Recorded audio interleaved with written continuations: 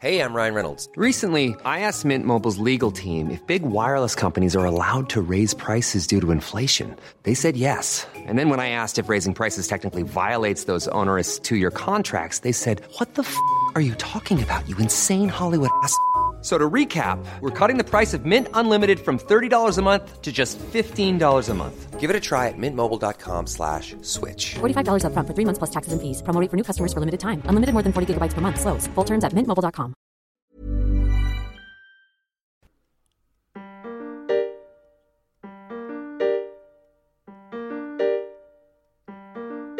Mystery on the rocks, oh yeah.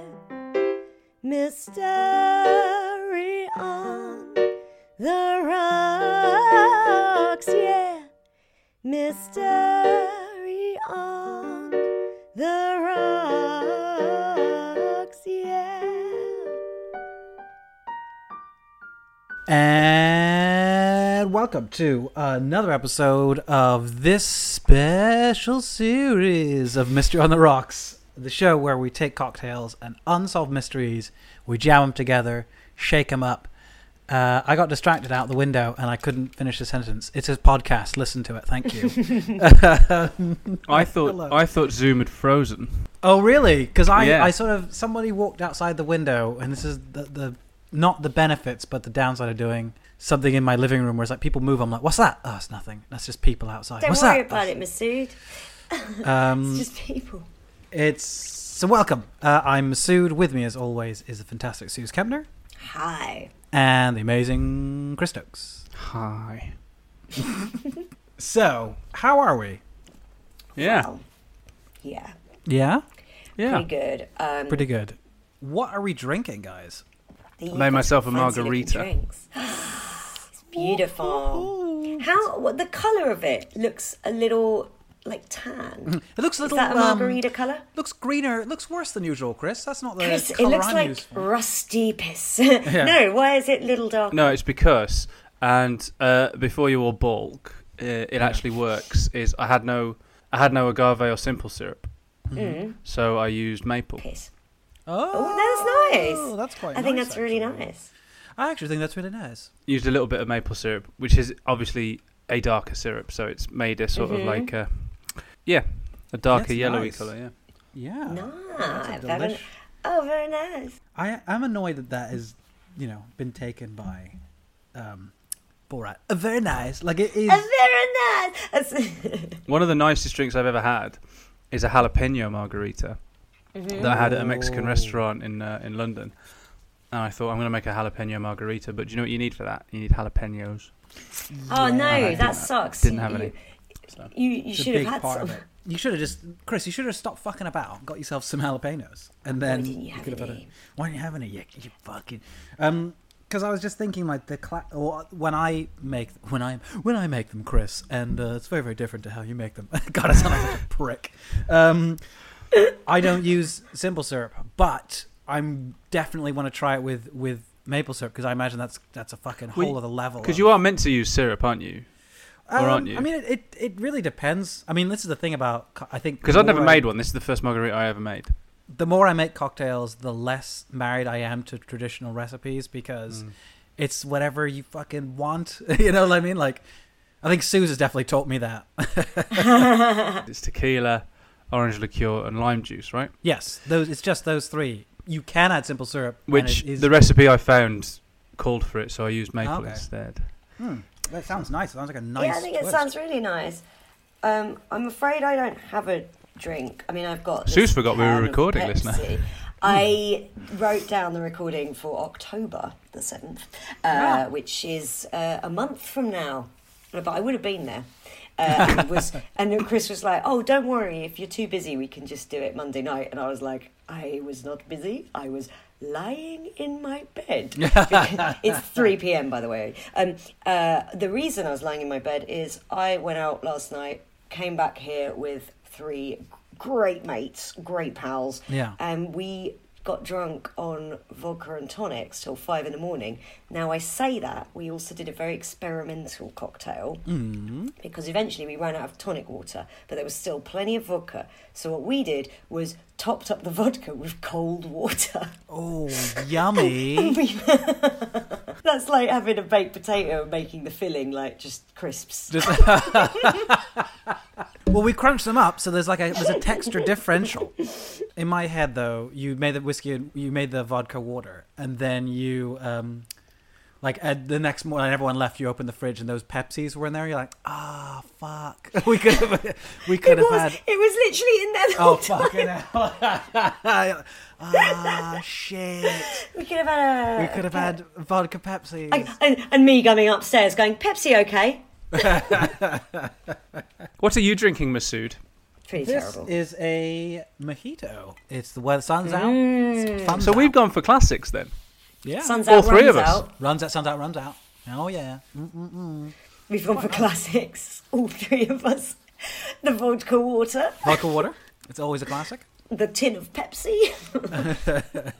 No, we've gone proper classics. So at this point, we've done Rasputin and we've done Anastasia, the execution of the Romanovs, which puts us in there in about 1918. So Okay. this time, I thought what I'd do is, because we're just out of the First World War now, so the Romanovs were executed obviously during the Russian Revolution, but World War One still had a few months to chug on. Yeah. So at the end of World War One, I thought it'd be a really good opportunity to have a look at The Merchant of Death. The Merchant of Death. Oh, okay. Ooh. It's one of Shakespeare's lesser-known plays. Me going on stage. Hey, hello. Wha-ba-ba-ba-ba.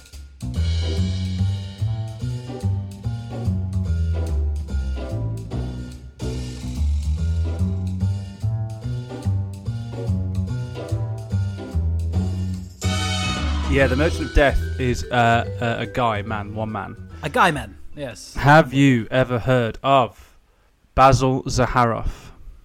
Yeah, I have, but I don't know Yeah, why. the Well, name probably rings a because I'm bell. a white woman and I listen to a lot of true crime podcasts. But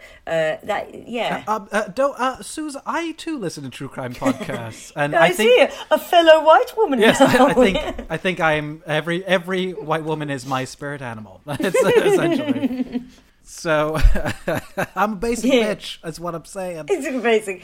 I hate basic as an insult because it basically Yeah. just means like this person likes stuff that's popular. Yeah. Exactly. I love stuff that's popular. That's why it's Yeah. popular, because it's great. Yeah. Yeah, what Basil Zaharoff? Why am I thinking he had something to do with like selling weapons and? The reason you Is think this that, right? Suze, is because that's exactly what he did. This he's is an the arms sa- dealer, it is yes. the podcast I listen to. He's often like I think the podcast was like he's one of the worst men who's ever lived. Yeah, he is known as the most evil man that ever lived. Yeah. Okay. Yeah. Yes. One of his names is because I think there's probably some people that run him close, maybe even supersede him. There's a whole bunch. Yeah, I could think a few. I could name some off the back of my I hand. heard a podcast the other day called "The Worst Nazi." I was like, "Wow, what a selection!" And he does sound pretty bad. He basically masterminded the execution of pretty much all the Jews in Poland. That was his thing, and he loved it. See, I think Mengele, if we're going to talk just quickly, Mengele is high up there on the worst Nazis. Mengele is like a kind of sadist that no one could match. Absolutely, It's nuts. yeah. It's that kind of like whistling on his way to work that I'm like, That's Jesus. it. He's like, I can't wait to inject dye into a child's eye. Yeah. Whoa. Anyway, sorry, Anyway. Chris, you were saying, so he's oft cited as the most evil Yeah, man okay. Now, ever. I thought we'd pop him here in the series Just because here. he's got a few years to live. So this isn't when he died. This point chronologically, like about 1918, 1919. And it's also like he'd already been doing quite a lot of stuff before then. No one really knows when or where he was born because he made sure that mystery surrounded him. So, because he was up to no good. So It sounds like you're reading this off the back of a DVD. Because he was up to no good. He was up to no good. No one knows where he's from. Mystery surrounded this evil guy. best guess, he was born in 1849 Okay. in what was then the Ottoman Empire, Anatolia, Right. in part of the Ottoman Empire. He fell into sort of like little nefarious things, like he was a brothel tout. I'm pleased to say that I don't find him attractive. Oh no. A first on this podcast.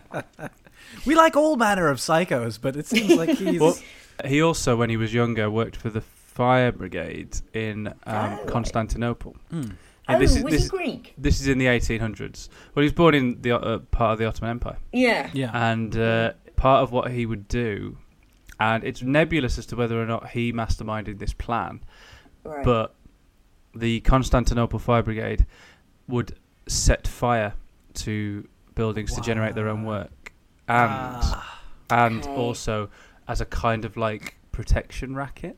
I Right. see. They're like, you okay. fuck with us, we'll put your building on fire. We won't put it Yeah. out. That's right. Fuck you, pay me. But he eventually became known as the Merchant of Death, and the reason for that is he became the world's biggest independent arms dealer. Okay. Oh.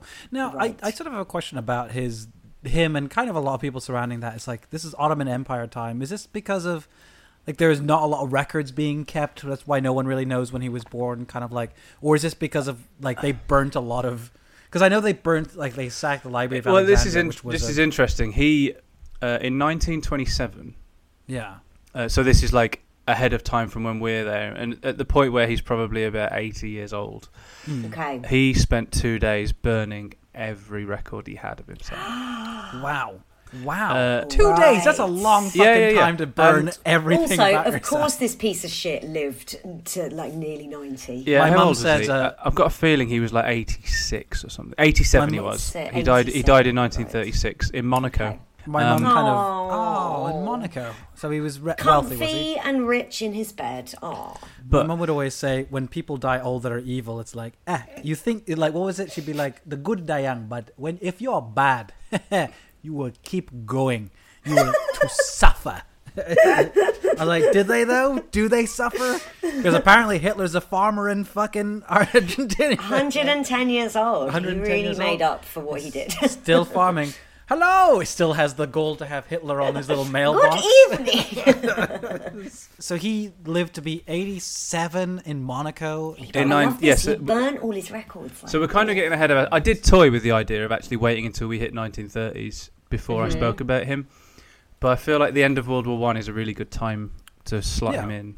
Right. Absolutely. I feel like also, if we're stretching the definition, he counts because not like he generated this air of mystery around him. Gotcha. Yeah. But in he's terms a of like burning ritualist. records, it was always really convenient if anybody ever asked him anything. Because the thing is that you don't get to his like he had wealth later in life, and he was obviously the world's biggest arms dealer. You don't do that without people knowing Right. you. So Yeah.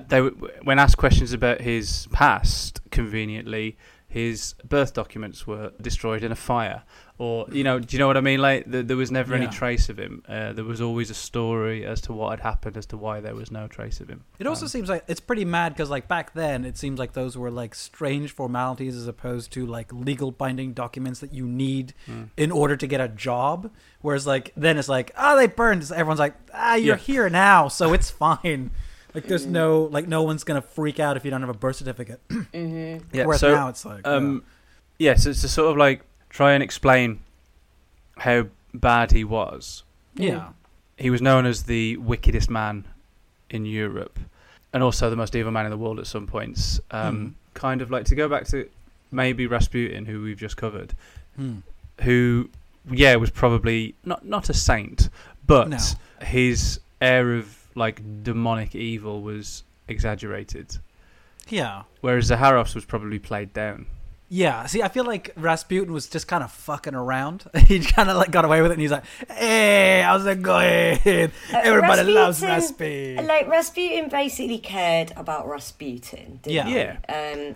And actually, he wasn't out to court. He wasn't like, I love destruction, I love chaos. Yeah, he he was was just like, like- I love living a good life. Yeah. Yeah, the good stuff, wine, women. Like, Yeah, I want to eat everything, and I want to fuck everything. That's it, yeah. Yes. Sometimes, same time.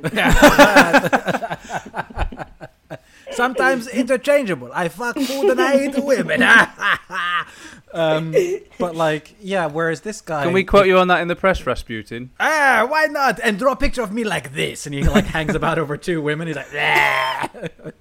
It seems like whereas this guy, at least as we're entering into him, it feels like he's a pretty fucking hello. It feels like he's a pretty grim guy. Yeah. So he is most likely the real life inspiration for Blofeld in the James Bond. Oh my God. Okay, I can immediately see that because I've got pictures of this guy. Because so Ian Fleming worked in British intelligence. Yes. Sort of like, I think, not necessarily exclusively in World War II, maybe even leading up to World War II as well. And will have heard stories and like known about Zaharoff. Now, this is probably the most damning indictment for what an evil piece of shit he was, because it's named after him, this practice. It's called the System Zaharoff. Do you know what that is? Okay, no. The System Zaharoff Yeah. is basically where an arms dealer sells arms to both sides in a conflict that arms dealer has helped provoke. Fuck. Oh! What? I'm playing both sides.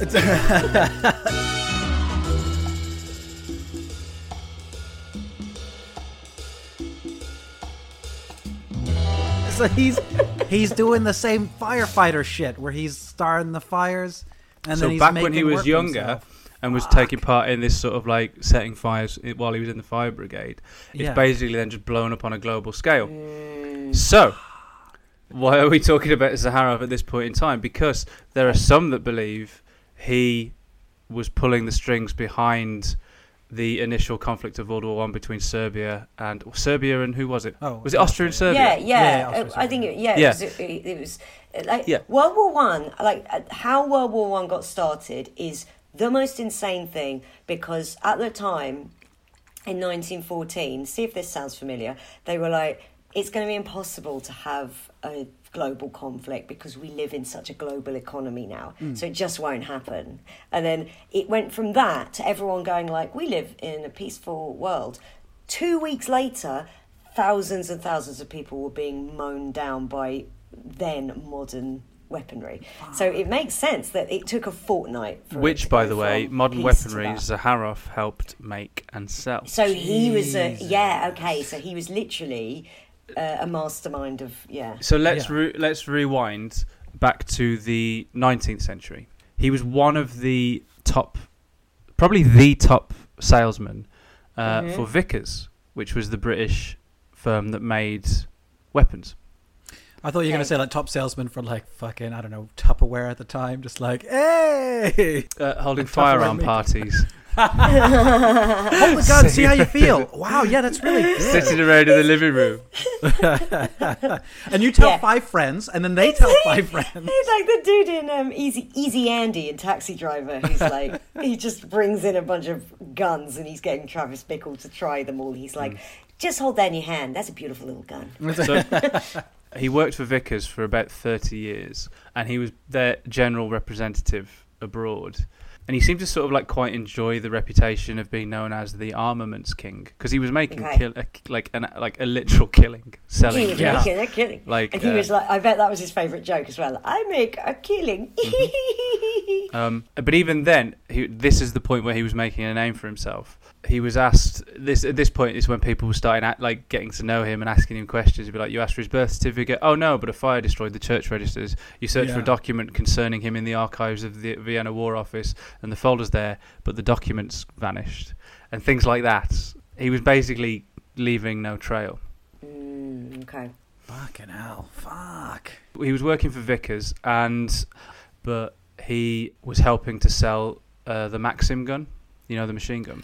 Oh, we covered this. Which We didn't cover it in an episode. We covered it on YouTube, but there is That's that mystery about Maxim and the doppelganger. Yeah, Right. that's right, yeah. But that demonstration of the Maxim gun was covered in the press by H.G. Wells. Fucking hell. Man. Everybody's at it. Basil Zaharoff not only was he incredibly wealthy, but he also had a lot of influence. Yeah. Apparently, he carried a gun since he was 7 years old, on his person. right. Fucking hell. The writer Osbert Sitwell Good name. Great name. apparently wrote one of the most perceptive descriptions of Zaharoff ever written, and he called him both evil and imposing, and this is a direct quote from Sitwell: "The beaky face, the hooded eye, the wrinkled neck, the impression of physical power, and the capacity to wait. I find that terrifying." Oh. Do you know what I mean? Just like it implies this sort of like malevolent patience that I'm not keen on. Yeah. He was in Outlook merely a super croupier, and once I heard him introducing himself to a millionaire friend of mine with the startling phrase, "I am Sir Basil Zaharoff. I have 16 millions." Oh, Fucking hell. sick. But he was a multi-millionaire. Yeah, and like and not just in then money now, By like them a millionaire yeah. then. He had millions Yeah. then. Yeah. He Fucking was hell, like man. Bezos, but instead of running Amazon, he was just like straight up. I'm playing both sides. I'm playing both sides. I'm killing everybody. It's all good. And I don't need a dick-shaped rocket to prove myself either. Okay. I bet he'd love to have gone into He space. would have loved it though. In my head though, he's getting played by Toby Jones. I don't know why. I know that's not what he looks like, but Toby Jones is playing him. Toby Jones would do a good job. Actually, who would I cast as Zaharoff in the film of Zaharoff's life? I reckon I'd go for Christoph Waltz. Oh, yeah, that's a bingo. That's actually really good. Yeah. I like it. Or do we make it a wacky comedy? We cast Eddie Murphy.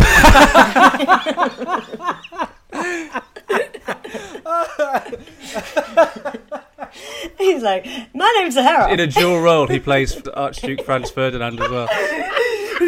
And doesn't have any lines. He's just got a crazy makeup job. Yes, and he's in he his carriage and he goes, He whites up. He whites up for. So he's black as Zaharoff, but he whites up to play Ferdinand.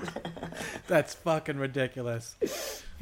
Zaharoff's past is sort of like all Which he's helped muddled up. create. But you can piece things together. So some people Okay. like for example, at some point in his late teens, so this would have been in the 1860s, he left Turkey to go to Western Europe. Okay. Okay. And he later in life did admit to having a general education in London and Paris, which is vague, but he Okay. picked up the language from somewhere. Yeah. So Right. by the early 1870s, he was in Britain. So he was in his 20s at this point. And in 1872, he did marry. He married an Emily Burrows, who was the daughter of a Bristol builder. Oh. Wow. Was it like Thatcher era builder? So he's like, loads of money. No, it was the 1870s. Oh, right. but was he a rich builder or was well, it just some random builder? I mean, he wasn't that well off at this point either. No, So, he just started. this was before he worked was for young, he Victor was Bailey. in love. So, Yeah. but shortly after this, he was arrested in Belgium on charges of embezzling £7,000. Jesus. Okay. And so he actually became the first subject, against his will, of a newly signed extradition treaty between Belgium and Britain, and then he stood trial at the Old Bailey. Oh, Okay. wow. Okay. And he was set free on a promise of good behaviour. I'll be good. It's okay. Hey, no worries. I pinky swear I will be very good. After that, he went to Cyprus, which was still under Turkish rule, Yes. Okay. and he used a lot of aliases. He set up as a storekeeper and an unscrupulous contractor. Now, Right. Greek Prime Minister Stephanos Skouloudis, who became Prime Minister in 1915, he said that during these years, Zaharoff was first hired as an arms salesman, and he became Balkan representative for a small Swedish firm. Whether that's true or not, he eventually found his way back to Britain after Cyprus passed to English control after 1878. Right. And in 1883, he ended up being established in Galway, where Yeah. he posed as a count. He worked as a... Yes. Oh, Sounds Let's something like that. laugh this up, guys, motherfucker. because that's... laugh it up, guys, because that's a title he kept with him. He was a Oh Oh count. my god. Yeah. Is that So, how easy it is? He's like, I am the and cop. also- Well, he wanted to be a count, and then we'll get to this later on, but eventually his title was recognised. And that is part of a plot of one of the Bond novels, and Blofeld wants to be recognised as a count. What? So- That's fucking mad. Anywed, That's crazy. he worked as a shipping Brilliant. agent, and then he was sent death threats because he was persuading local girls to emigrate in search of factory work in Massachusetts. What? So then he was given 24 hours to leave the country. Get out, you cunt! It's count. He went to the United States. I think you'll find it's gone. I see 10 atrocities. Yeah, they appear to have misspelt count on this form. No, you're supposed to get out. Get out. Do you reckon then at the end of his life, where they recognised his title, they were like, You're like, it's ultimate prank. It's such a good prank. Such a good goof. They're missing an O. He dies. he was given 24 hours to leave Ireland. He went to America himself, and then he started a career in the railroad business because it was booming at that point. Ah, yes. And then it turns out that apparently there was a Count Zakharov, who in Utah in 1884 he claimed to be in possession of 4 black diamonds that played a celebrated part in the Turco-Russian War. And then a year later caused a small scandal in Missouri by associating with Pearl Clifford, who was a sort of like infamous madam. Right. Okay. I bet she's fun. Yeah. And that's while he was working as a superintendent of a local railway sleeping car company. Oh. It's when you say incident, though, in my head, it's like an incident in the street, like everybody saw it. She's like, unhand me, and he's like, wah! I have been accused. Don't you know I'm a count? Get this, he kept going under the title Count Zakharov, and they've reckoned this must be the same bloke. Yeah. All right. It's a slightly different name, but he was known to use pseudonyms. Apparently, he then promoted himself to Prince Zacharias Basilius Zakharov, and he married. Prince now. He married the New York heiress Jeannie Billings because of the fact that she was worth $150,000. Yeah. And then he found himself the subject of a transatlantic police hunt when an expat from Bristol denounced him as a bigamist because, remember, he was still married to the woman in Bristol. Oh, probably her dad. They're like, that's bigger me. He's like, yeah, it's bigger you. I'm a count. He was a real cut-up. There's a quote here, and by the way, I recommend sort of like there's an article on Zakharov from in the Smithsonian magazine, which sort of like lays all of this out in a really neatly chronological order. Oh, cool. Okay. So the Omaha Daily Bee gives a good summary of what Zakharov's methods were at this point. So this is a direct quote from the Omaha Daily Bee. He maintained a high social position by means of letters from prominent society people which purported to be genuine, and had a library full of documents which he claimed were written to him by European dignitaries. He claimed to be a nephew of Prince Gortshakov and told a remarkable story of his banishment by the Tsar. At one time, he created a considerable commotion among the set here, in which he moved by threatening to go abroad and fight a duel with a Prussian prince who had dared to insult his mother. So he was flamboyant. Yeah. And sort of like probably saying things that were like, wouldn't lie about that. That's insanity. Yeah. Right. It feels very much like he did the big lie. The big lie thing. He definitely wrote all of this, right? Yeah. After being outed as a bigamist, he then went back to Greece and the Ottoman Empire. And then during the 1880s, he was involved in promoting... Because do you remember when he was in Cyprus, he was working for a small Swedish firm? Oh, yes, the small Swedish arms firm. Which was run by an inventor called Thorsten Nordenfelt.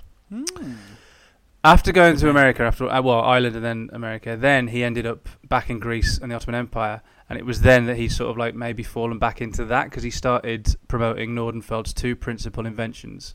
And they were... And this is probably where he struck gold: a multi-barrel machine gun and a steam-powered submarine.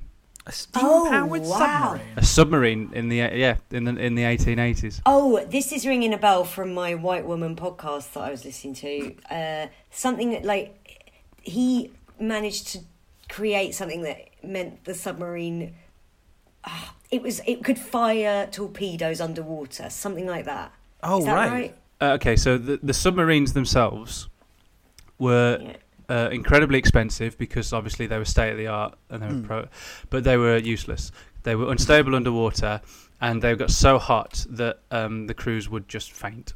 Oh shit! Oh god! My worst nightmare would be to get this on though. A submarine. It just sounds awful. Zakharov was such a good salesman that he managed to sell 6 of them, and get him on The Apprentice, mate. He's a fucking genius. The machine gun, that was a viable weapon. But it was less modern and less efficient than its rival, the Maxim gun. Ah, yes. Oh, wow. So he was an ace marketer, like Elon Musk. Yeah. Great at marketing. He overcame these obstacles too because he managed to sell more of his own Nordenfeld machine guns in Italy and Austria than Maxim did of his. Oh, shit, okay. Okay, so this is where we get to, and I think maybe we can't gloss over it. So we'll talk about it now, and then say in the next episode we'll go into the mystery of the Maxim machine gun. Okay, cool. Because cool. Zaharoff met Hiram Maxim and eventually got him into the service of Vickers. So it was through Maxim that Zaharoff managed to inveigle himself into Vickers. Right. And this is where H.G. Wells comes in. And H.G. Wells wrote about it. So this is a direct quote from H.G. Wells.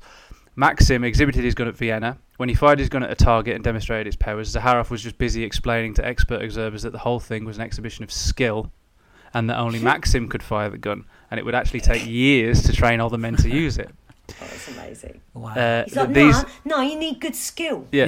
And he was like, these new Maxim's new machines, they were delicate and difficult to make, and you couldn't produce them in the quantities that we can of our Nordenfeld one. Whoa. Your thing doesn't have to be better. You just have to slag off the exactly. And then Maxim, and this is again still H.G. Wells. Maxim, after tracing the initials of the Emperor upon a target, prepared to receive orders. No one placed any orders. He learned that the Nordenfeld was simple and strong. This gun of his was a scientific instrument unfit for soldierly hands, and his demonstration went for nothing. Fuck this fucking guy, man. Okay, so what do you think? What do you think Maxim did? He went and talked to him. He's like, mate, you gotta fucking help me sell this thing. Exactly. Yeah.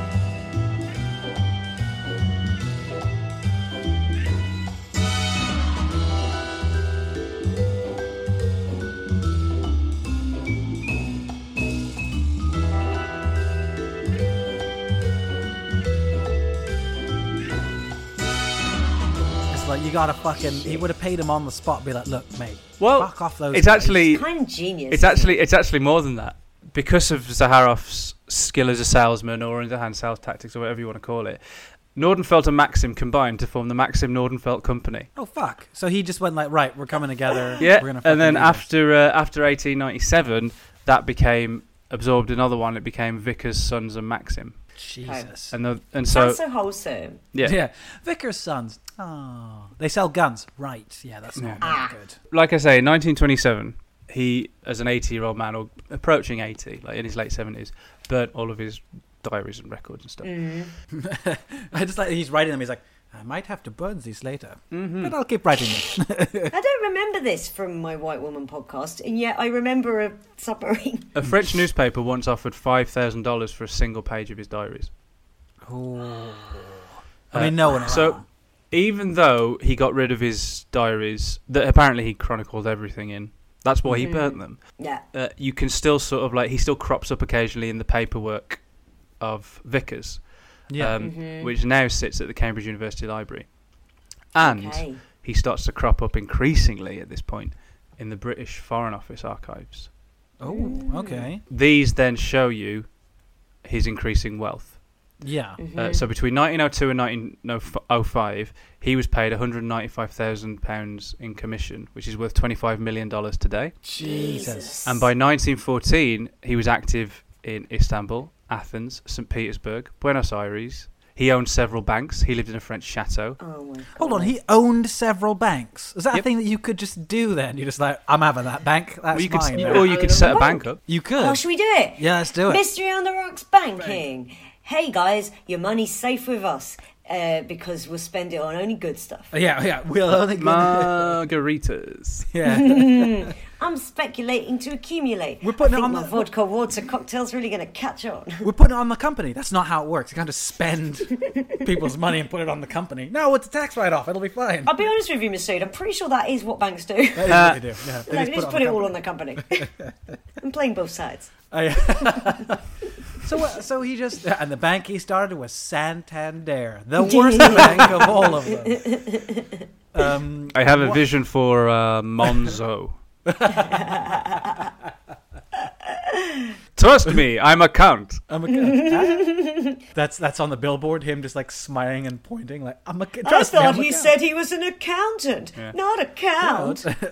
Oh, awful business what I just did. So he basically got super rich and just started like just making himself more rich. Yeah, but also like again, like this, his underhand. Business tactics. They didn't go anywhere. So Foreign Office records show that in 1912 he was instrumental in bribing Russia's Marine Ministry to divert government contracts to a local shipbuilding group in which Vickers had an interest. Oh, fucking hell, okay. So the guy had no morals. He was like just out for making money. That's why you had the system Zaharov, where he would sort of like engineer conflicts and two sell sides. weapons to both sides. Okay. Fucking hell. Like what's his chops out of Yojimbo in the Kurosawa film where he plays he's the bounty hunter that plays both sides and kind of gets them to off each other and then so he can Interestingly, Yojimbo means literally "Hello, James." Oh right. Oh, It doesn't. Yo, What are you on about, Yojimbo? hey, well, it might do. Shut It up, could do. Chris. You had me. You can't goof us. Yeah. Chris just did a goof. Goof truth. Yeah. We're the real goof team. Because I saw that film, I was supremely hungover one New Year's Day, and so I was like, "Should we put this on?" I was like, "All right then," and I was like, "Black and white." Put it on, and I was like, "This may be the greatest film I've ever seen." It was very good. So he just pop in and play both sides. That's fucking crazy. So It's amazing. What a at the around about the same time. So this is sort of like just before World War One. Vickers mysteriously won a contract to supply light machine guns to the Russian army, despite the fact that its bid was almost 50% higher than one submitted by a local arms works. So basically, so a local arms works would say to the Russian army, "We could supply your machine guns for you," but obviously Zaharov, on behalf of Vickers, went in and said, "Will cost way more, but you'll take the order." So right, yeah. And they went, "Okay then, cool, we'll do that." Yeah. Let's have this guy. He seems all right. He's a count. He seems like a good guy. I trust him. I seem to trust him. I like the fact that he's wearing a cape. That's very cool. It's very in. He's already got loads of money, so I doubt he's in this. No, he's in it just to be an evil prick. I think this is his game now. Because it just seems like he's fucking around now. It doesn't sound like. I think he liked making money, obviously, but it doesn't sound like the same drive. Because like Bezos is obsessed with having the most money, but that's his main drive. Whereas this guy wants destruction. He wants people to know that he's this. Yeah. He loves that. He loves that. Yeah. There were some papers that dated about 1917 during the First World War that were classified up until fairly recently. I think it was like 100 years thing, and they became declassified. Yeah. And these papers prove that the British government was in cahoots with Zaharov. Jesus. Yikes. So in 1916 to 1917, somewhere around then, he, with the blessing of the British Prime Minister, who I think was David Lloyd George at the time, who has come up before, by the way, because Vanishing Victor Grayson had proof that David Lloyd George was selling honours.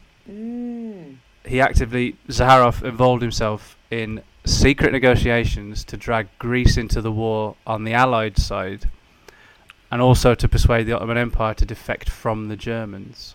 Whoa, holy shit. Oh. So he had authorization from David Lloyd George, and he had 10 million in gold. Fuck, they're paying him in gold now? That must have come from the British. Fuck hell. Fuck me. He travelled to Switzerland in a bid to buy Turkey out of the war, and this ended up establishing what would eventually become the State of Israel. Wow. Holy shit. This fucking guy. Right. So, are you aware of the Balfour Declaration? I mean, I'm aware of it, but like, Suze, write an essay. No. The Balfour Declaration came in November 1917, and it was basically a public pledge by Britain declaring its aim to establish a national home for the Jewish people in Palestine. Okay, right. Yeah. I see. And he was okay, right? This fucking guy, man.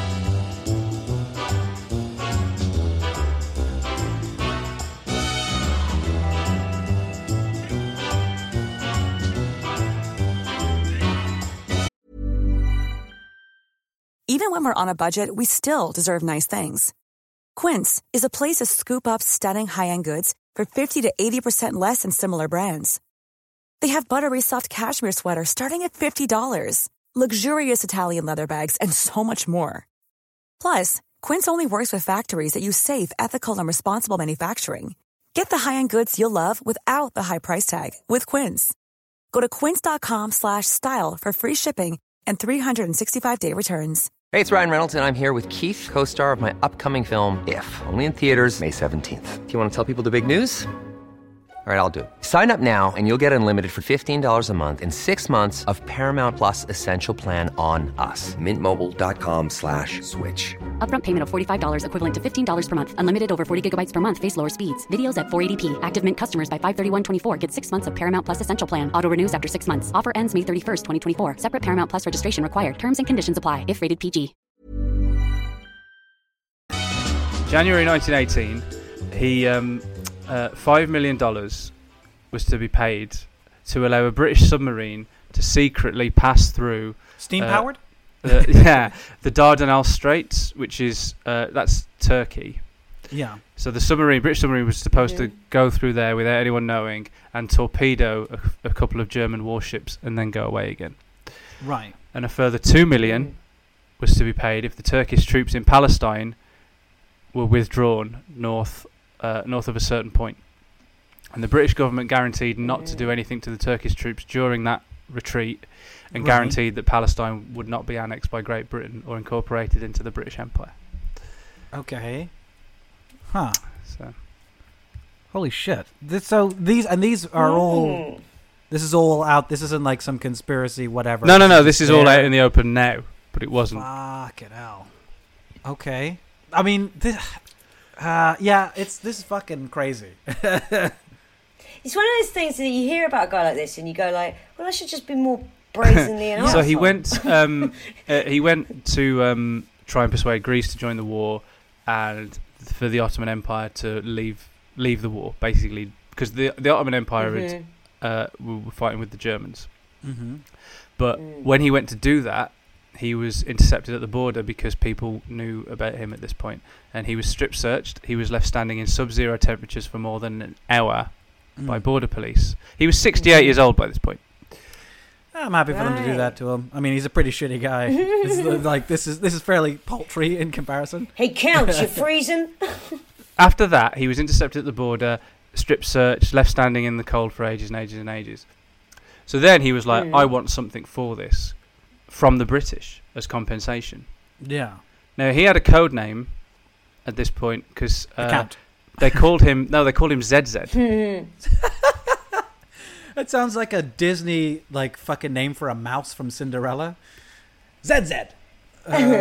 So ZZ. So okay, obviously his last name twice.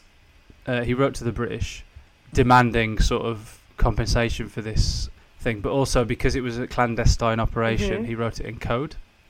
Mm-hmm. And what he asked for, this is his code for you better sort of come good for me having to do this. Yeah. He asked for chocolate for ZZ. I need chocolate for ZZ. Chocolate for ZZ, please. ZZ needs a chocolate. They knew what he meant by that. Right. George V, who was king at this point, did not want this to happen. But obviously, King George V wasn't head of government. Right. No chocolate for ZZ. No. So Lloyd George, remember, who was just selling honours that may have had something to do with the disappearance of our vanishing Victor Grayson. Yeah. From old season 2. Lloyd George recommended the Knight Grand Cross to Zaharoff, and that enabled him to style himself for the rest of his life Sir Basil. Fucking hell. So he was like, yeah, fine, give it to him, make him a sir, it's all good. Fiscal experts have estimated how much money World War I made Basil Zaharoff. Oh, this God, is going to this be one of gonna be those so things that's depressing. going to make me sick. Do you want to have a guess? How much? Oh, a is bajillion it in- dollars. I know, it's going It's to be in now insane, money, isn't it? right? Not then money, or now? No, I think it's in then money. Oh, and then money, he probably made. Then money, I think he made Right, where's my £1 inflation billion calculator? in then money. That's No, I don't think. no, it'll that's be dead as on. much as that. Oh, really? He made What? he made $1.2 billion What from the fuck? I'm going to find out what from that the is Great today. War alone. He owned Oh my. he owned Monte Carlo. What? He just owned it. Yeah, he was one like He so. just- Monte he was Carlo like, as "I'm gonna as buy like it." a casino resort. Yeah. He was one of the owners of Monte Carlo, What the fuck? and that's where he died. Oh, you're kidding Oh me. my god. And he was so happy, and he owned it, and he was like, "I am dead and Now, old, and his I will own this place." at the time of his death. This is in 1936, so we're getting ahead of ourselves. His will was proved to be £193,103, which is less than $1 million at the time. Yeah. So, where did that money go? Right. Was it hidden? Yeah. Did he spend it, I think or he. is it out there to be found? What, like he Oh my turned it God. into I mean, gold and how just much buried would- it somewhere, like some sort of crazy count. I mean, Like a fucking dragon. like a weird old vampire. Like, I must hide Oh my my gold. God. We must go to bury it in this volcano, like a fucking It's dragon. like a fucking dragon, yes. They will call me Zaharov the Dragon. So yeah, he was. He burnt all of his own personal documents in 1927, roughly 10 years before he died. Yeah. And See, he knew he was a piece of shit, though. This oh, is what's crazy. yeah. And also, It's like he would have had things on world leaders, and I mean, like yeah, yeah. enough that he was selling to both sides of a conflict, and then not doing Yeah. anything to stop that conflict, or at worst, egging Like, it on. Like, So- one thing that drug dealers do, big drug dealers, they have these huge ledgers of all Well- of their fucking accounts and stuff. It feels like he did the Yeah. smart thing that every one of them should do before a trial. It's like, just fucking burn it. Just burn it, then they have no evidence. And he's So like, yeah. you know, fuck it. Oh my God. that stuff about him going to buy Greece into the war and Yes. the Ottoman Empire out of the war. Did he just buy Um, Greece? If you go to the National Archives website, Yeah. there are little sort of like scans of the actual documents, handwritten documents. He in 1915, in November 1915, you've got this here. Zaharov, he wrote to his friend and the director of Vickers, who was called Sir Vincent Cayard, and this note says, I'm reading it: "If I had in hand the £1,200,000 I've given to Greece during the last 9 years, and if I were to add £300,000 to it, I could make Greece join the Allies and start fighting the Bulgars within 20 days." Fuck me. Oh my God, He's like, this all guy, that is needed this is to fucking buy the guy. Germanophile papers, 45 deputies, and on frontier commander. I don't know what that means, but You just buy people off. Yeah. it's clear that he was like going to bribe whoever it took to do this, and he was going to use the rest of the money to persuade the Greek government to declare war. Jesus Christ. Okay, that I'm looking at it here. Yeah. It's all handwritten there. That's Yeah. the offer. And then Cayard showed that letter to Lord de Bernon, who's quite influential. He didn't shy away from that. He took it to the government.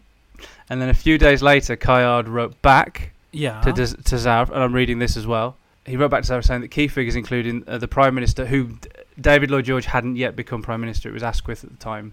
Yeah. They were keen on the idea, but they were concerned about his plan to provoke a crisis on the Greco-Bulgarian frontier. Right. But that they weren't concerned on any moral basis. They just didn't want to face the risk that it might be traced back to them. Fuck. These Uh, fucking. So then, Wow. regarding the underhand funding of pro-British factions within Greek politics, the British government had no such qualms. And Asquith wrote to Cayard to say that I've talked this matter, and this is it. This letter is here, handwritten from him. This is from Asquith, who was the Prime Minister at the time, just before David Lloyd George. Asquith wrote to Cayard to say, I have talked this matter over with the Chancellor of the Exchequer. Please let your friend go straight ahead. The sum named by him will be found by the government. Fuck. What? So he named his price, and the British government just paid Like, him. They're just like, yeah, let's just pay him. Just give it. Yeah, we'll find the money. Just tax. I don't know. Tax those idiots there. What the ones who are working? Yeah, tax them. Fuck them. This is I fucking just- insane. It's unbelievable. It makes you wonder. And the only reason, like, there's a couple of reasons why I wanted to do this as part of this series. First of all, I think the story of Basil Zaharoff is quite a good one. It's Fucking hell, it's insane. fascinating. Yeah. Second of all, I think he qualifies because he kind of like tried to generate a mystery around him. Yeah. His favourite thing ever would be like a podcast About an me. episode about And him, third of all, about the mysteries of him. and it's probably no one, like, it probably is only for my benefit rather than anybody else's, is that it ties back to the Victor Grayson episode in such a way that I think it might solve it. Because if you remember, Victor Grayson vanished, Yeah. and he had this sort of like claims of corruption about selling honours. Yeah. But what if it was specifically about Zaharoff? And they made Because him disappear. this happened. They gave him the honour Yeah. that he then subsequently called himself Sir Basil Sir. afterwards anyway. But they gave him that honour. What was it called? The Knight Grand Cross. Yeah. Lloyd George gave Basil Zaharoff the Knight Grand Cross. That's kind of what Victor Grayson was getting at, wasn't it? He was sort of like, he's giving away these honours. What if it was to Cash and like, Yeah. but if it was to a legitimate supervillain, Yeah. A prominent arms dealer. Fuck me. that's a good reason to shut Victor Grayson up, isn't it? Yeah. No one's going to miss it, and no one's going to tie them together because they're like, fucking, this documentation doesn't come out until right now. Or recently, anyway. Fucking hell. It's not. It's mad. It's mad. P.S. A billion. 1 point. Was it? It was $1.2 billion. $1.2 billion is less than I thought. It was about 25 billion. Still a lot today. But that's made in the 4 years of that war. So actually, I'm trying to work. I don't know what his wealth was. Maybe it was only in today's money, because were there such a thing as billionaires back then? Did anybody have the actual? Probably not. But I mean, So maybe it was. Maybe it So I'm was on a thing- at I'm on a- $1.2 billion in today's money, and not. God, I don't know. Let me see. I'll just type in. When did the? Because the first idea of a billionaire- billionaire—that's a fairly new thing, surely. I feel like that's what are the Although I think Bill Gates has been a billionaire. I mean, I'm Yeah. going back to the 90s, but I feel like who 1916. were I was going to say the Rockefeller. Rockefellers were billionaires. Yeah. They were like the first billionaires. Yeah. So it's Oil not money, innit? outside the realms of possibility that 20 years later he could have had $1 billion. I think it's pretty, easily. yeah, but I'm this is, sure. he didn't. It's not like he looked at his bank account and he's like, nah, 1.2 billion. There we go. Like it was over that time. Reading it again, it's not what he made in total. It's what he made from World War One. So is that his turnover or his profit? If he's claiming it back, Yeah, what's that's he? 4 years. What's it? It's certainly, is it net or gross? It's fucking Oh, gross. Fucking gross. I'm telling you, that's gross, mate. That's disgusting. I remember being at school. I think it was year 6. So I'd have been about 10, and our teacher was talking about the lottery and what it meant to win that much money. So then he was like teaching us about how you get interest on money, and he was going, so if you win £10 million, look, this is what you would earn in interest just by having that sat in your bank. So that's how much. And he was showing like you then would have an extra 100 grand at the end of 1 year. And I remember sitting there going like, oh, that's too much money. I never want. That's too much. It's scary. I don't ever want that much money. And I still feel a little bit like that. I'm like, that's crazy. Too much money is too much money. People like that have the opposite feeling, like it will never be enough money. And I can't get my head around it. And I think there is something slightly evil about wanting to own that much money. Because it stops being about the money, doesn't it? It starts being about the status of like, I'm this person that can just... Because like the money is irrelevant almost, because you can't ever spend it. You can't ever do anything with it. No, it gets to the point where you've got more money than you could ever spend. Like this guy bought Monte Carlo. He bought a casino town. He didn't go out to the middle of fucking nowhere and build it out of nothing, or go to a fucking swamp and build it. He didn't buy one of those crazy islands. He bought the casino, the Monte Carlo casino. Fuck me. And then he turned it around so that it started making a profit again. So he was raking that in. It's amazing. Jesus Christ. Yeah. Yeah, see, this is it. He It's nuts. would have died with that little money in his will, But his fucking like legacy of money would have been elsewhere. It would have been deep into some like the casino and stuff. You know? He influenced Clemenceau, who was the Prime Minister of France from 1906 to 1909, and then again from 1917 to 1920. He influenced the French Prime Minister to ensure that the Treaty of Versailles included protection of Monaco's rights, as established in 1641. Fuck. So influence meant like he just won every time he went to play fucking roulette at the casino. He this is quite interesting. He became involved in two more significant financial ventures in October 1920. So roughly the time we're sort of in the series. Yeah. He became involved in the incorporation of a company that was to become BP. Whoa, holy shit. And another one called Amazon.com. What? He foresaw a great future in the oil business. Now, wow. But Rockefeller they were was oil all money, weren't they? wasn't it? And that's yeah. So there must have been. There were a lot of like oil. There's gold. What coloured gold is it? Yeah. What did you say? What did you call me? What did you call me? Did you call me Black Black? Gold. Yes. That's quite good actually. Thanks. That's quite good actually. Yeah, it's for sure. Sometimes racism is a compliment. Oh, for sure. Yeah, like it was definitely because this was well before.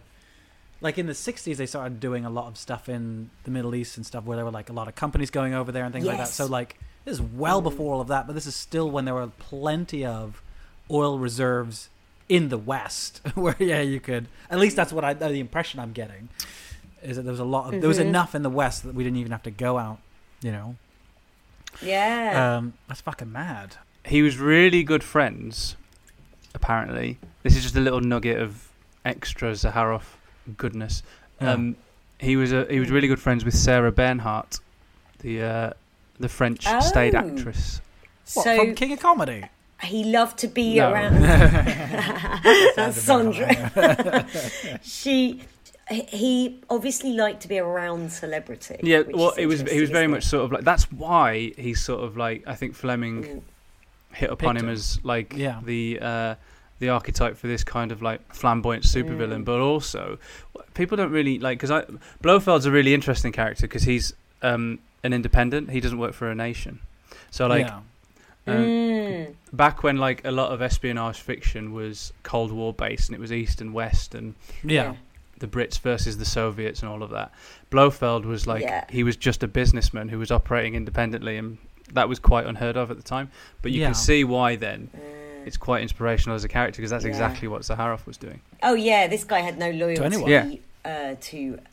But had sway over nations. That's really wacky. Like, that's fucking crazy. It's nuts. Oh God, he must have loved it. He was probably the happiest. Yeah, billionaire. I think that most evil billionaires are. That isn't it? They're do you know what, Suze? I think if there was a film about him, we know. should call it The Happiest Billionaire. The happiest billionaire. The happiest billionaire. That's the Eddie Murphy one. In my head, though, now It's got an animated credit Oh sequence. yes. And the music is kind of a little bit Bernard Herrmann. It's like ba-ba-da-ba-ba-ba, ba-ba-ba. It's kind of like, Do you know why I thought that? edgy jazz sound. The Happiest Billionaire is the same as like The Happiest Cat, which is the original Scratchy cartoon, isn't it? Oh, that's right. Yeah. That's right. Yeah, That's where that image came from. that kind of 1920s Steamboat Willie-esque. Yeah. But apparently, Sarah Bernhardt's husband was Greek. Maybe that's how they They met. knew each other. Called Jacques de Marla. Now, de Marla had a mistress who gave birth to an illegitimate daughter by de Marla while he was married to Sarah Bernhardt. Mm-hmm.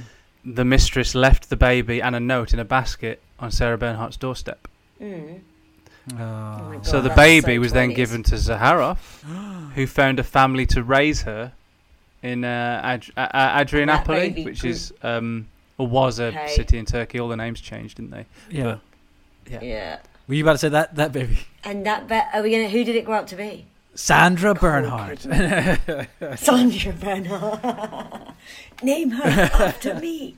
Sort of. Well, it was born in 1889, so I think it grew up to be Hitler. Oh, wicked. Wicked. Grew up to be a famous farmer. very, very famous. Great tomatoes. Argentine Great farmer. It's tomatoes. interesting, isn't it? Because when Great did it was 1933, wasn't it? He became Quite prominent. Yeah. yeah. Chancellor. So that meant Yeah, he would have been in power while Zaharoff was still alive for 3 more years. Whoa. But if Zaharoff had any influence still, imagine what would have happened. Like, That's fucking crazy. That has just sent a shudder that's pretty through fucked. me. because Zaharoff would have still been quite buddy with and he would have Churchill as loved well, it. and Zaharoff could have really, like, what if then that could have been. We never might have declared war. Can you imagine? I know Chamberlain was, I bet he was like, Prime Minister at the time. Yeah. But like, if Zaharoff had the influence over the British government that he had, and also had Hitler's ear as well, that would Britain and Germany ever have gone to war? Well, there's money to be made, though, Jesus. isn't there? That's the Yeah, thing. but also is there is money to be made, but wouldn't somebody else have also? Would we have been fighting on the side of Germany against somebody else further down the line and that sort of thing? You know. So it's like Europe versus it doesn't the US bear or something. it doesn't Right, bear thinking yeah. about. It's pretty terrifying. it as insane. Oh my god. This guy's a fucking trip, man. Yeah, he is. This is fucking crazy. Like a proper, just nestled right in the fucking middle of all of this crazy shit. Yeah, so the thing about it as well is, don't you think that... Because obviously a lot of conspiracy theories are bullshit. Yes. But here you've got a bloke who was able to influence governments. It's so the thing about that is that like Like, I it sort feels of unlikely, but was true. I sort of only feel like there's only one real conspiracy, and that's like people like money, and people who like money like to hang on to it because it gives them power, or at least the perception of it, and that's it. That's the only real conspiracy, is that like if there's money to be made, people will find a way to make that money, right? And that's kind of it. Like all the other stuff of like, oh, but they're doing it because like, oh well, they're I don't know, pick one. Weather machines, fucking Nazis in the center of the earth, whatever you want.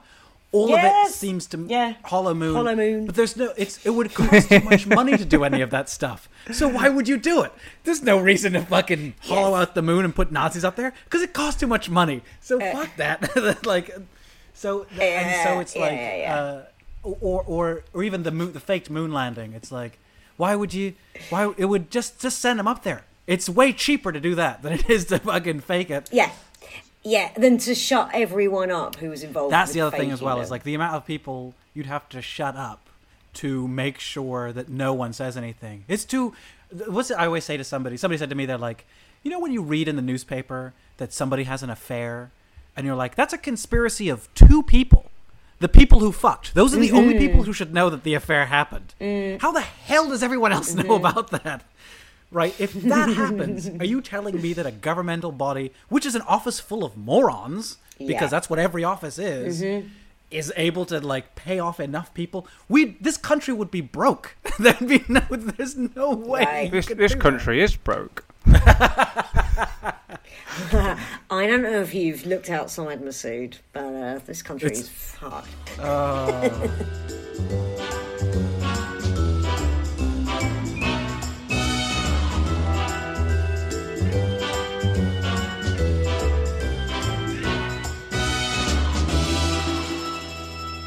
He had a moustache to twirl as well, so he could have... Oh, he fucking did. Yeah. He did wear a cape, didn't he? I bet he wore a fucking He did cape. wear a cape, yeah. Please Google it, because Didn't he Sue wear it? said that she wouldn't shag him, but the jury's out on you. So How are William. we spelling that? okay, so it's Basil, obviously Basil, Basil. and then Yeah. Zaharoff is Basil? Zaharoff. Ah, Basil Zaharoff. Here we go. Let's see what Masood has to say about Basil Zaharoff. Masood's like, Oh, actually, yeah, Masood! there's something about he's. No, you're doing No, it just no. for attention What's it now. called? You sound like. Are we looking at chocolate for ZZ?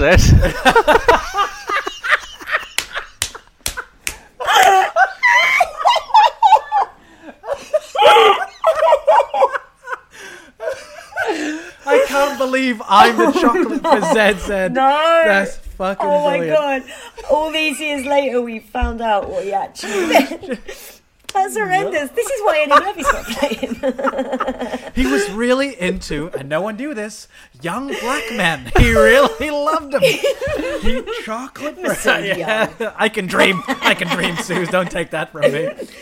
He loved young guys. Like Tempted to young call this guys. episode chocolate for ZZ.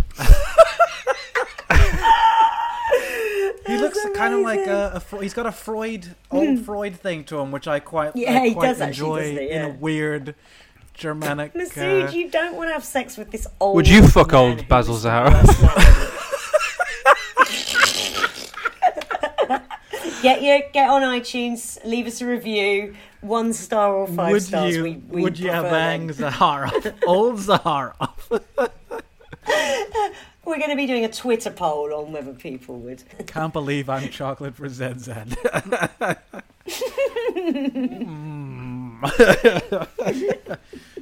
Yes, I like it very much. Yum yum. Chocolate for ZZ. He just pushes Masood into the room and he starts going, Oh, please leave the wrapper on. I want to take it Masood's off. like- Chocolate for ZZ. He's like, "Aw, just my luck. The only old evil guy that I don't find attractive." And then Masood goes, He has lots of money. I'll be treated very well. You just see me like, but dressed up as like a 1920s floozy with the hat and like the little like netting over it. and then we see you're in like a fine carriage eating like Turkish delight or something, just like.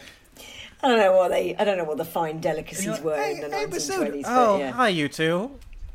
I'm off to the... And Masood's got a fluty accent. He's like, I'm off to the theatre now. Like when Barney dresses up as Marge and he goes... in Simpsons, dressed up as Marge, it goes, "Oh, I'm off to Barkett," and falls down the stairs. I've sat there in the theater with those little binoculars on a stick. You're like, ooh. And he goes like, and he just suddenly sees Marge Chris's face. It's really big, and then he goes, "What?" And we're just standing right. We know what you're up to, Masood. What? Why me? And Masood's going. Oh, Masood goes, "Shush, playing both sides." Like, you're not meant to tell her. Also, in this fantasy, I've got like the lead powdered makeup with a little beauty spot that I've put on. He's got all the It's like ears. centuries really out of date. Yeah, Masood, why are you doing this? That isn't the correct era. It's not the correct country. Oh, if you wouldn't mind, I'd really like to watch the theatre. He gets really angry about it as well. He's like, "Don't you listen, guys? Don't you tell me how to drag race, all right?" Oh my! Oh, this has to be in the show. And then he's like, "ZZ's coming back, hide!" And he's like, "Oh," we're like, "Oh," he calls him ZZ, and then he just sits down next to you, puts a proprietary arm around you, and you snuggle in. ZZ, why can't we be like this forever? Shh. What are we doing? And what are we doing? But both of you are hid very poorly underneath our chairs.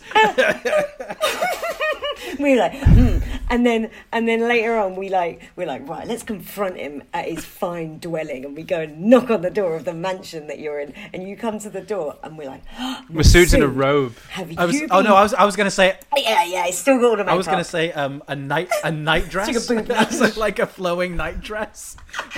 It's but not like a sexy one. Just a weird long cotton frilly 90. bottom.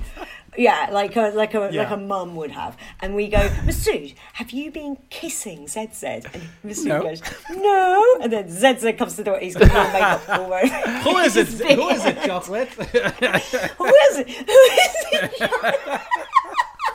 Who is it, Chocolate? Nobody, ZZ. Go back to bed. Go. Okay, I'll talk to you tomorrow. I'm playing both sides.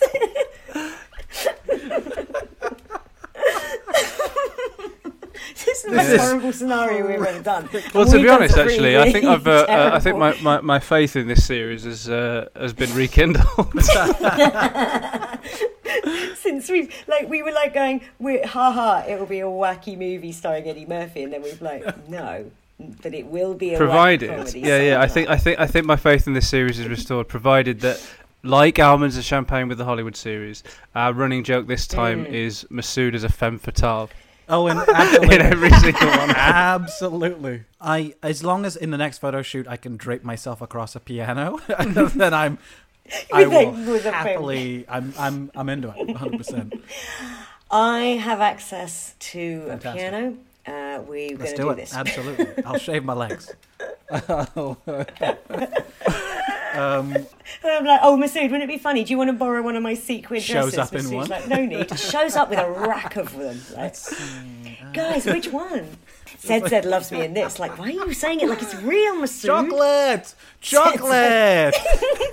Zed loves his chocolate in this rack. I'm hungry!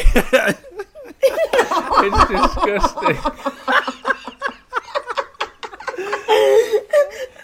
It turns out the thing that was driving him to make more money was like his love for Masood. He just wanted to buy Masood He nice loved things. him so Nice much. things. Yeah. And Masood's like, he goes, chocolate, would you come and live with me forever? And he's like, depends how much money you got. I'm a bit of a clothes horse. How about this one? I'm not some cheap floozy you can just buy off. You can't palm me off with an 80 grand necklace. You slap him. One night, Masood is like, I'm not in the mood, Zed. I sent the world to war. I sent the world to war for then my Masood's chocolate. like, and Masood goes, say it again. I engineered worldwide conflict. For my chocolate. What are we doing?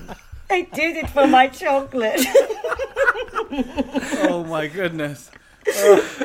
If we get fucking cancelled for this great movie that we've created, I'll be furious. I'll be like, of all the things I've said, it's this. I mean, we've said it too much now that if we were to cut out chocolate for ZZ, the episode would be too short. It would be... Oh my So I'm sorry, guys. Time Oh, constraints that's me. so We've got to fucking keep chocolate funny. for ZZ in. It's gotta stay It's got to stay. It's got to stay. Oh my goodness. Oh, what an episode. Well, there it is. You have it, guys. Wow. Chocolate for ZZ. The most evil man who ever lived. The Merchant and the most of Death. disgusting movie ever made. Oh my goodness. So all that's left is, I guess, this song from the movie Chocolate for ZZ. Songs are back. Yeah, songs are back. Oh all my because God. of our imaginations Oh. and what really happened. Zagarov, Zagarov, when war comes you love it. Zagarov, Zagarov, submarines that fire rockets. Oh, Basil, $1 billion in your pocket. Ooh, Zagarov, hungry for chocolate. Oh, Basil, what's it all for? Why do you love war? Basil Zagarov, it's not even funny. Is it your only vice, that thing they call money? Oh, Basil Zagarov, got the ear of world leaders. On the battlefield, you cause millions of bleeders. Hitler nearly was your biggest cheerleader. Your favorite thing is money, right? Or did you mislead us? Zagarov, Zagarov, what do you need? Zagarov, Zagarov, you make my heart bleed. Ooh, Basil, Basil, you need a treat. What makes this chocolate so goddamn sweet? Ooh, something going on in your evil head. I see that you've retired to bed. Ooh, Zagarov, Zagarov, so many dead. And all you want is chocolate for ZZ. What a track. Wow. Oh, what a treat for the ears and brain. Oh, wow. Well. Wow. You can find us in all the usual places on Instagram. IMDb. Chocolate for ZZ starring Masood Bebo. Milas. Friends United. I'm on the Doctor Who forums a lot. On Instagram. I'm skulking Reddit. Yeah, in all the usual places on Twitter and Instagram. I used to be on a Chris Moyles fan forum. Oh, really? How? Yeah. Wow. Were you? Yeah, I'd like laugh about the Radio 1 show on the fan forums, Chris Moyles. Aw. It's unofficial. Yeah, I doubt he would. I think I'd get on really well with Comedy Dave, actually. But, like, I'm saying that, like, when I was 13, Yeah. I was in my mid-20s. Oh dear. Oh. Yeah. Yeah, what is wrong with me? It's pre-Twitter. It's probably like 2005. No, so I was 20. I wasn't on there very long. Cut all that. Leave chocolate for Zeds everywhere. Twitter, Facebook, Instagram, and Patreon. Yes, we've got a Patreon. All of the stuff we can't put in the episode, and you're like, you can't put that in? Please go there. It helps us keep the lights on in this pub. Thanks so much for everything, for listening and all that jazz.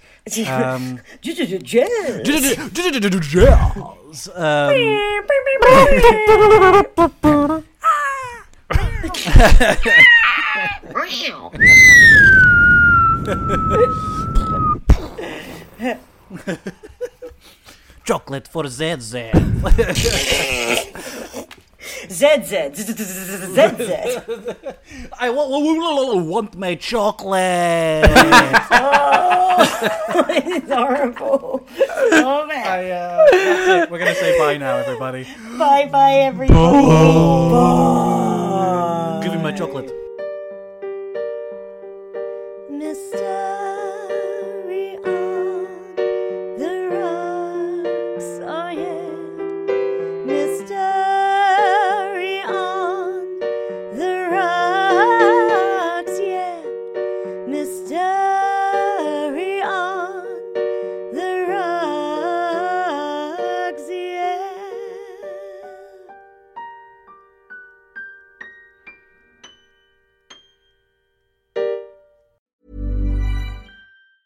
Hey, it's Danny Pellegrino from Everything Iconic. Ready to upgrade your style game without blowing your budget? Check out Quince. They've got all the good stuff, shirts and polos, activewear, and fine leather goods, all at 50 to 80% less than other high-end brands. And the best part? They're all about safe, ethical, and responsible manufacturing. Get that luxury vibe without the luxury price tag. Hit up quince.com/upgrade for free shipping and 365-day returns on your next order. That's quince.com/upgrade.